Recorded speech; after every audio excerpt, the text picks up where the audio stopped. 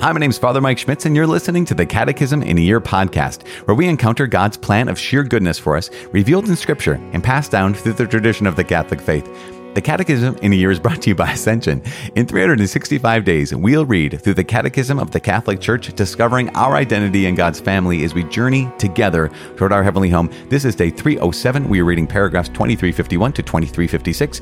As always, I am using the Ascension edition of the Catechism, which includes a Foundations of Faith approach, but you can follow along with any recent version of the Catechism of the Catholic Church. You can also download your own Catechism in a Year reading plan by visiting ascensionpress.com/CIY, and you can click follow or subscribe to your podcast app for daily updates and daily notifications today. As I said, is day 307, reading paragraphs 2351 to 2356. Yesterday, we talked about the integrality of the gift of self and the various forms of chastity, right? Today, we're looking, kind of taking a turn, and well, not a turn, but we're looking at what are the offenses against chastity. So yesterday we talked about, and the day before we talked about how chastity means the successful integration of sexuality within the person, and thus the inner unity of man in his bodily and spiritual being. And so that there's a goodness there, right? There's integrity we have to have, and then the integrality of the gift that we're giving, making of ourselves to others. Now there's ways we can sin against chastity. And so I guess we can just kind of name them quickly before we launch into them today. Generally speaking, there's lust. Then go on, well, how can lust be lived out? You know, how that sin of lust be lived out or given into? One is by masturbation. One is by fornication. One is by pornography. We have prostitution and rape today. So really serious topics. Tomorrow, we're continuing to talk about serious topics, but today we have those. And, you know, when it comes to the commandments, we've talked about this so many times. There's the invitation and the challenge. And there's the reality that we can find ourselves in a place where, oh man, this is what I've done. And we can be convicted by that. In this section today, there is that, oh, this is what I've done. But there's also, this is what someone's done to me. There's also that brokenness here, because we recognize that there's a uniqueness to, how I say, sexual brokenness. Isn't there? It seems like there is. And here's the case that I'm going to make for that. So if you're familiar with the TV show Law and Order, right? So it's the kind of cop/courtroom drama that they make. They have how many different versions of Law and Order. But one of the variations of this TV show, Law and Order, there is Law and Order SVU, and that stands for Special Victims Unit. And even in the introduction, they say something along the lines of, this is for crimes that are particularly heinous, because they deal with what? They deal with sexuality. They deal with assaults against the human person in the area of sexuality. And so there's Special Victims Unit. Now, in today's section, I just want to highlight that because there's a sensitivity. Again, some of these things are things that, oh man, this is a sin that I have in myself. But sometimes there's these things that this was an assault that I experienced, someone else perpetrated against me. And in this moment, I just want to recognize and pause and say, as we walk into this teaching today, there is no finger wagging. There is no accusation. Remember, the evil one is the accuser.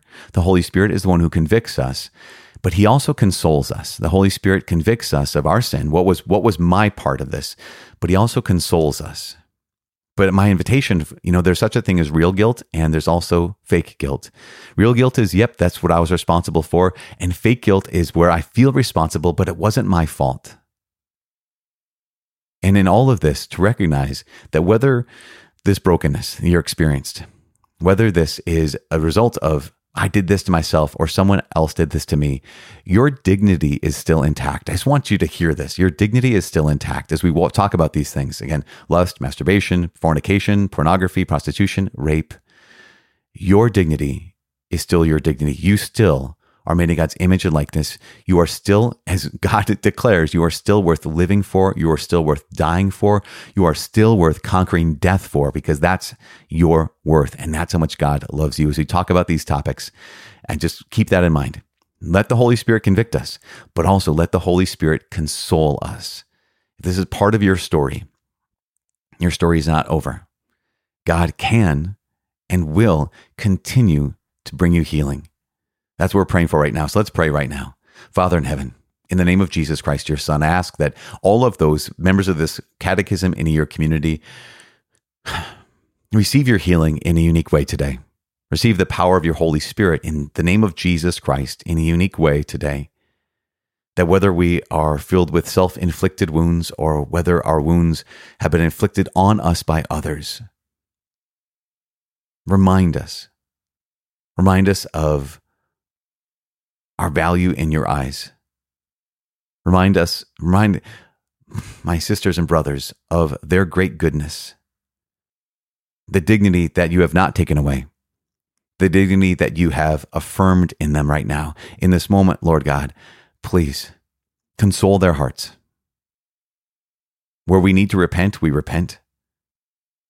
Where we need you to heal us, please, Lord God, heal us. And we make this prayer in the mighty name of Jesus Christ, our Lord. Amen. In the name of the Father, and of the Son, and of the Holy Spirit. Amen. It is day 307. We are reading paragraphs 2351 to 2356. Offenses against chastity.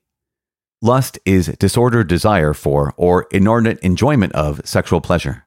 Sexual pleasure is morally disordered when sought for itself, isolated from its procreative and unitive purposes. By masturbation is to be understood the deliberate stimulation of the genital organs in order to derive sexual pleasure. Both the magisterium of the Church, in the course of a constant tradition, and the moral sense of the faithful have been in no doubt and have firmly maintained that masturbation is an intrinsically and gravely disordered action. The deliberate use of the sexual faculty, for whatever reason, outside of marriage, is essentially contrary to its purpose. For here, sexual pleasure is sought outside of the sexual relationship, which is demanded by the moral order, and in which the total meaning of mutual self-giving and human procreation in the context of true love is achieved. To form an equitable judgment about the subject's moral responsibility and to guide pastoral action, one must take into account the effective immaturity, force of acquired habit, conditions of anxiety, or other psychological or social factors that can lessen, if not even reduce to a minimum, moral culpability. Fornication is a carnal union between an unmarried man and an unmarried woman.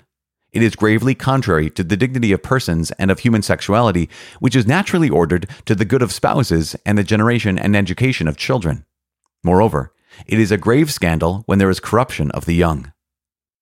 Pornography consists in removing real or simulated sexual acts from the intimacy of the partners in order to display them deliberately to third parties. It offends against chastity because it perverts the conjugal act, the intimate giving of spouses to each other. It does grave injury to the dignity of its participants, actors, vendors, the public, since each one becomes an object of base pleasure and illicit profit for others. It immerses all who are involved in the illusion of a fantasy world. It is a grave offense. Civil authorities should prevent the production and distribution of pornographic materials. Prostitution does injury to the dignity of the person who engages in it, reducing the person to an instrument of sexual pleasure. The one who pays sins gravely against himself. He violates the chastity to which his baptism pledged him and defiles his body, the temple of the Holy Spirit. Prostitution is a social scourge. It usually involves women, but also men, children, and adolescents. The latter two cases involve the added sin of scandal. While it is always gravely sinful to engage in prostitution, the imputability of the offense can be attenuated by destitution, blackmail, or social pressure. Rape is the forcible violation of the sexual intimacy of another person. It does injury to justice and charity. Rape deeply wounds the respect, freedom, and physical and moral integrity to which every person has a right. It causes grave damage that can mark the victim for life. It is always an intrinsically evil act. Graver still is the rape of children committed by parents, incest, or those responsible for the education of the children entrusted to them. All right, there we have it, paragraphs 2351 to 2356. As I said, Special Victims Unit, this is highly sensitive, obviously, especially at the end, right? It's worth noting how devastating. Let's start at the end, I guess. 2355, prostitution, or even 2354, pornography. That recognition of this does grave injury to the dignity of its participants. That's 2354, pornography. The actors, the vendors, the public, everyone involved in this. Everyone, it does grave injury to every person's dignity. whether they be, again, the actors, the people making this thing, even those who are consuming it, even just to the culture. Pornography does grave injury to the dignity of everyone involved. Why? Since each one becomes an object of base pleasure and illicit profit for others. It immerses everyone who's involved in the illusion of a fantasy world. And this recognition, again, so destructive. So destructive. And so many people find themselves caught. I think it was something along the lines of the vast majority of marriages that end in divorce. Pornography was a part of that. It's like, well, it's victimless crime. Nope, not at all. Not at all. Well, those people involved are willing participants. Nope, not always. Maybe sometimes, but not always. In fact, there's a book by a man named Matt Fradd. It's called The Porn Myth, and it is very revealing. And it's simply it's not from a religious perspective, although Matt is very Catholic. It is simply a secular perspective on the devastating reality of the world of pornography. Not only the devastating reality of all that goes into producing and distributing this, but also what it does to individuals, what it does to marriages and families, what it does to a culture. Again, this is it's fascinating to realize, the sixth commandment, the ninth commandment, it's just another one of the two more of the 10. Yes, because other things are very important, obviously. And yet, how much this hurts our world. Theft, of course, hurts our world. Lies, of course, hurt our world. But this has a unique way of hurting. Prostitution, here 2355, does injury to the dignity of the person who engages in it, reducing that person to an instrument of sexual pleasure. The person who pays sins gravely against himself. The Catechism says here, it is a social scourge. Who can it involve? It says usually involves women, but also men, children, adolescents. And it's to recognize like that. Where do you even start with this? Where does a person even start to say, okay, this is an issue and this is a massive problem. How do we tackle this? How do you end this? At the same time, I appreciate how the last sentence of paragraph 2355 highlights the fact that those involved in prostitution, meaning those who are being used, yes, while it's always gravely sinful to engage in prostitution, whether someone's culpable, right, whether they're actually guilty of the offense, it says can be attenuated, right, reduced or whatever, by destitution, blackmail, social pressure, that there are realities that a person who finds himself engaged in prostitution, finds himself selling their sexuality, finds himself selling their bodies, that they're, yes, always sinful, but they might not be culpable of that. Because again, destitution, I had no other choice, no other way out that at least was presented to me, or blackmail or social pressure. Those things exist. The last one here of 2356 of rape. It's even hard. I don't know. I literally find it so hard to say, even to say that word. Forcible violation of the sexual intimacy of another person. It does injury to justice. It does injury to love. And this, I want to read this because I think that if this has been part of your life, I think it's worth hearing what the church says about this, in the sense of like the church knows, okay, this is how deeply this wounds. So it says, rape deeply wounds the respect, freedom, and physical and moral integrity to which every person has a right. And I think I want you to hear this as the church saying, I see you. And if you're like, you don't understand what it's done to me, you're right. You're probably right. But here the church is saying, but we know that it deeply wounds the respect to which you have a right, the freedom to which you have a right, the physical and moral integrity. That's your life. That's your physical integrity, right? That's your moral integrity that someone else violated. You had a right for that. And it causes grave damage that can mark the victim for life. And if you find yourself, again, being someone who is a victim of rape, sexual assault, and that still wounds you, I know it might not help anything, but maybe it helps a little bit to realize that the church is saying, no, we know this. We know that has caused your grave damage. It can mark you for life. You find yourself still struggling. The church is saying, yeah, we understand. There have been enough people who have been hurt, too many people who have been hurt. And of course, it's always an intrinsically evil act, and it becomes even graver when it's the rape of children by parents, incest, or those responsible for the education of the children entrusted to them.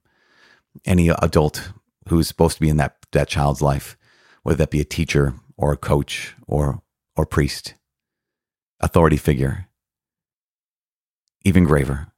The church here, I think in these words, just wants to highlight the fact that, yes, if this has been part of your story, and if you are carrying wounds, then the church is saying maybe like, we see you, we see them, we know, we understand even a little bit. I mean, we know the Catechism isn't a therapy book. It's not a book that's going to necessarily heal. It's a book that teaches and reveals.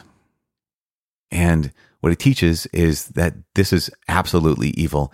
It reveals that hopefully, and again, maybe it's too little, but I don't know. It reveals that officially the church knows the great wound. And this is the thing, it's all connected. You know, I started with these last three paragraphs, 23, 54, 55, and 56, pornography, prostitution, and rape. It doesn't start there. They're connected to 2351, which is lust, the disordered desire for inordinate enjoyment of sexual pleasure, right? It's a disordered desire.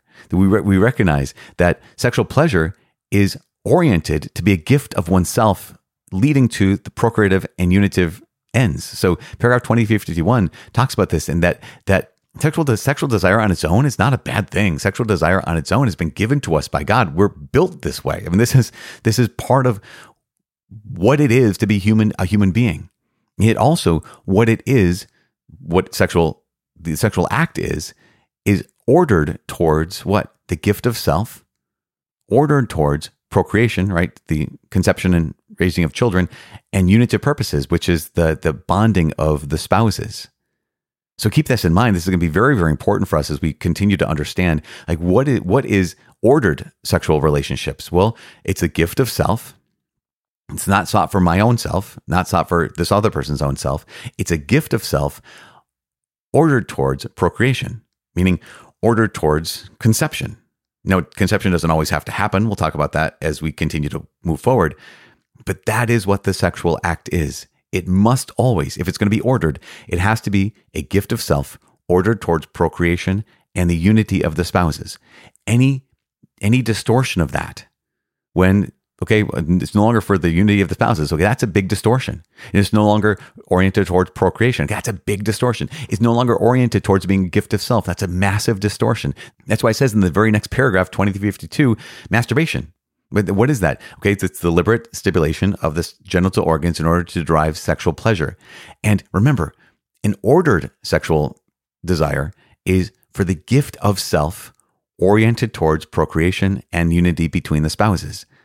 And yet in masturbation, sexual pleasure is sought. It says here at the last line on paragraph 2352, here in masturbation, sexual pleasure is sought outside of the sexual relationship, which is demanded by the moral order, and in which the total meaning of mutual self-giving and human procreation in the context of true love is achieved. Instead of mutual self-giving, this is singular selfishness. Essentially, that's one of the grave disorders of masturbation. It trains a person in selfishness. Where the sexual function is oriented towards, when it's ordered, right? It's ordered towards mutual self-giving, ordered towards procreation and unity. And yet masturbation is training in selfishness. Now, this is an important part because, again, someone might find themselves struggling in a place of like discouragement. The second half of paragraph 2352 says this: to form an equitable judgment about the subject's moral responsibility. So here's a person who finds themselves in this pattern of, I've trained myself in selfishness. Remember the quote from St. Augustine the other day, that lust became a habit, and that once that habit, it became like a necessity. So there could be someone who finds himself, I find it very difficult to break away from this sin. So are they culpable, or are they not as morally responsible? It says one must take into account the affective immaturity. So here is an adolescent who's discovering this reality, or the force of acquired habit.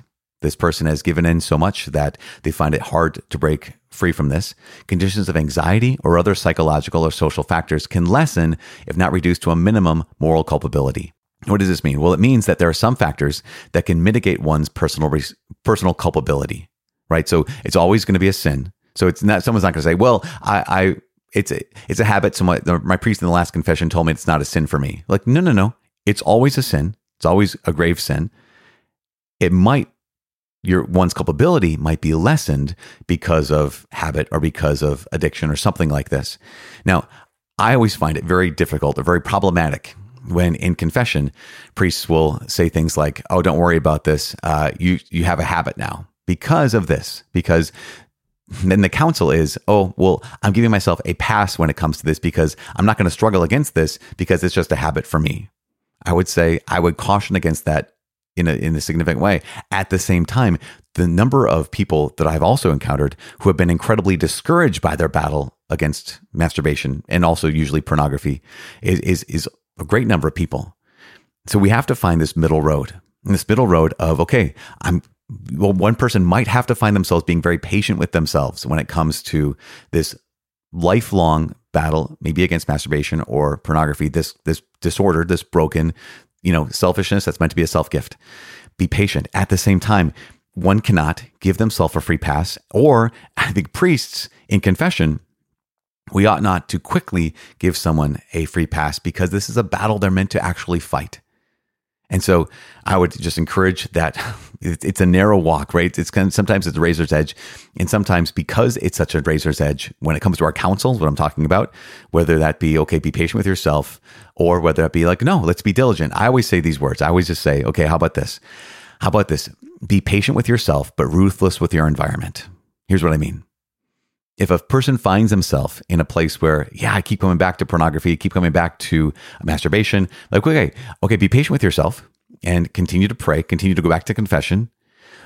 But at the same time, be ruthless with your environment. Why are you allowing this to still be part of your life? If your phone is your problem, then do something about your phone. Be ruthless with that. If your computer is your problem, whatever, because typically that's our modern day sources, right, of pornography in the world right now is through the internet.